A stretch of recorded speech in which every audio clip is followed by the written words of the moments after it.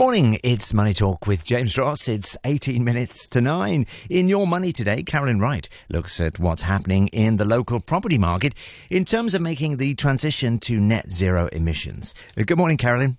Good morning. I'm joined again today by Andrew Lau, who is Director of ESG Advisory at Colliers, to talk on matters around ESG and property here. Thanks for being here again, Andrew. Good morning.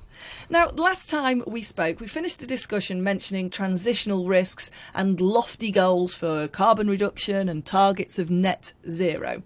So what do we really need to be bearing in mind around the property market and aiming for those goals and the risks around it? There is so many things we need to consider. Obviously, transitioning to a low carbon economy is a big thing in the real estate market.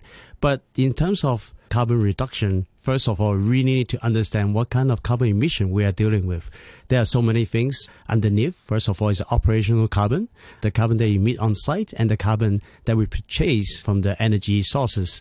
And the other one is about the embodied carbon and the scope 3 emission. What we call scope 3 emission is the carbon emissions that we generated due to the business activity, such as the things that we purchase, the transportation, the people take to the building. So those are the scope 3 emission we have to understand first in order to reduce. And in terms of going to the net zero, it's going to be a long battle down the road. We are talking about 2030, 2040, 2050. It's still a long way ahead.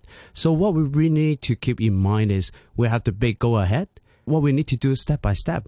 So don't think too much ahead. So define a target, short-term, medium-term, long-term target, and then plan something like 3 to 5 years so that we can utilize the most advanced technologies up to today. So those are very, very important, and set aside some budget to make sure we invest every year so that we can go on this decarbonization journey.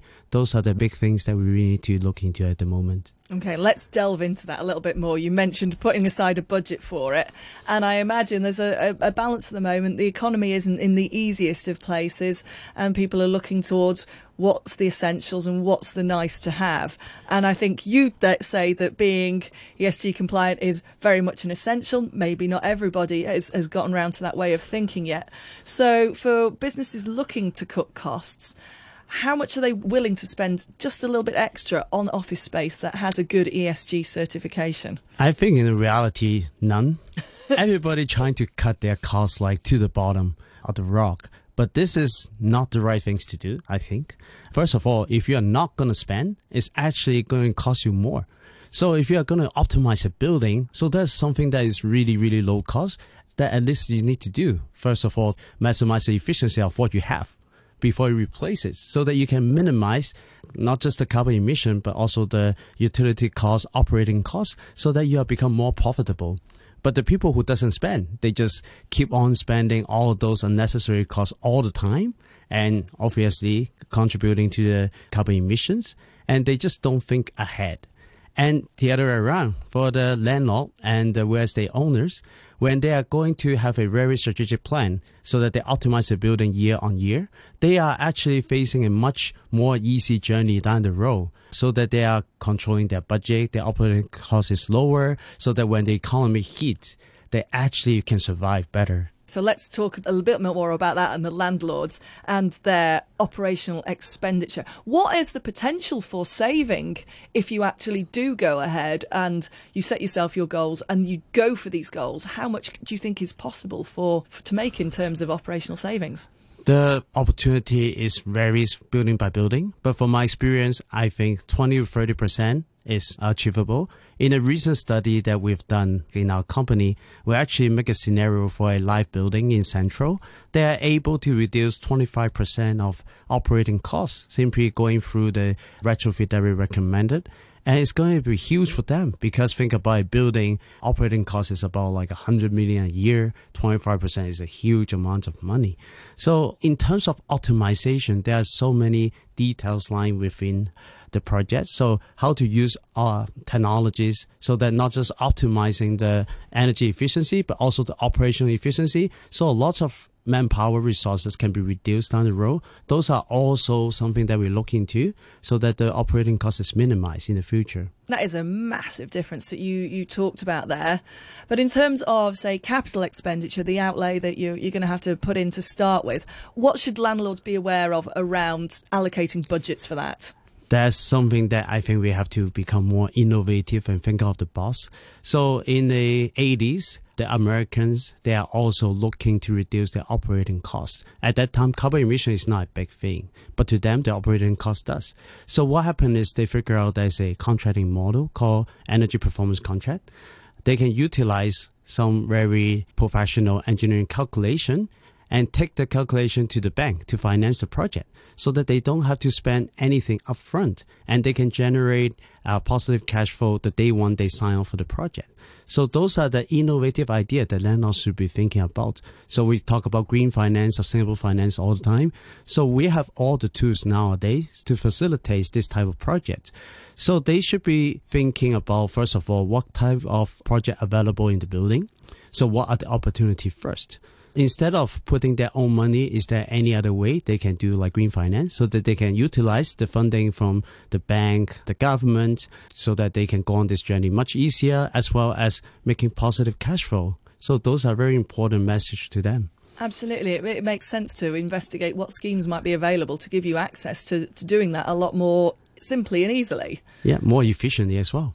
Now, one other thing that you brought up in a recent report from Colliers was an interesting thing that I don't think I'd thought about, and it's around insurance and ESG certification and the possibility that some buildings could find themselves becoming uninsurable because they haven't the right certification. So what do we need to know about that? Yeah, that's a really big thing. A lot of the insurers, they are not really putting that into consideration yet. But in the Europe and the American, they actually look into that. So for the building that is not going through a decarbonization journey, they will become stranded down the road. So there is a mathematical model that can calculate that. Some of the building we calculate recently, they can be stranded by 2026. So only 2 years ahead. So they could become uninsurable from the insurance perspective. So they really need a robust ESG framework and program in place. And they have to be very disciplined in terms of implementation to make sure they mitigate all the risk from physical climate risk we talked about previously and the transitional risk that we talk about today. So that to make sure that their building is become relevant in the market and also there's a market to rent to the tenants. So those become the factor the insurance company will look into.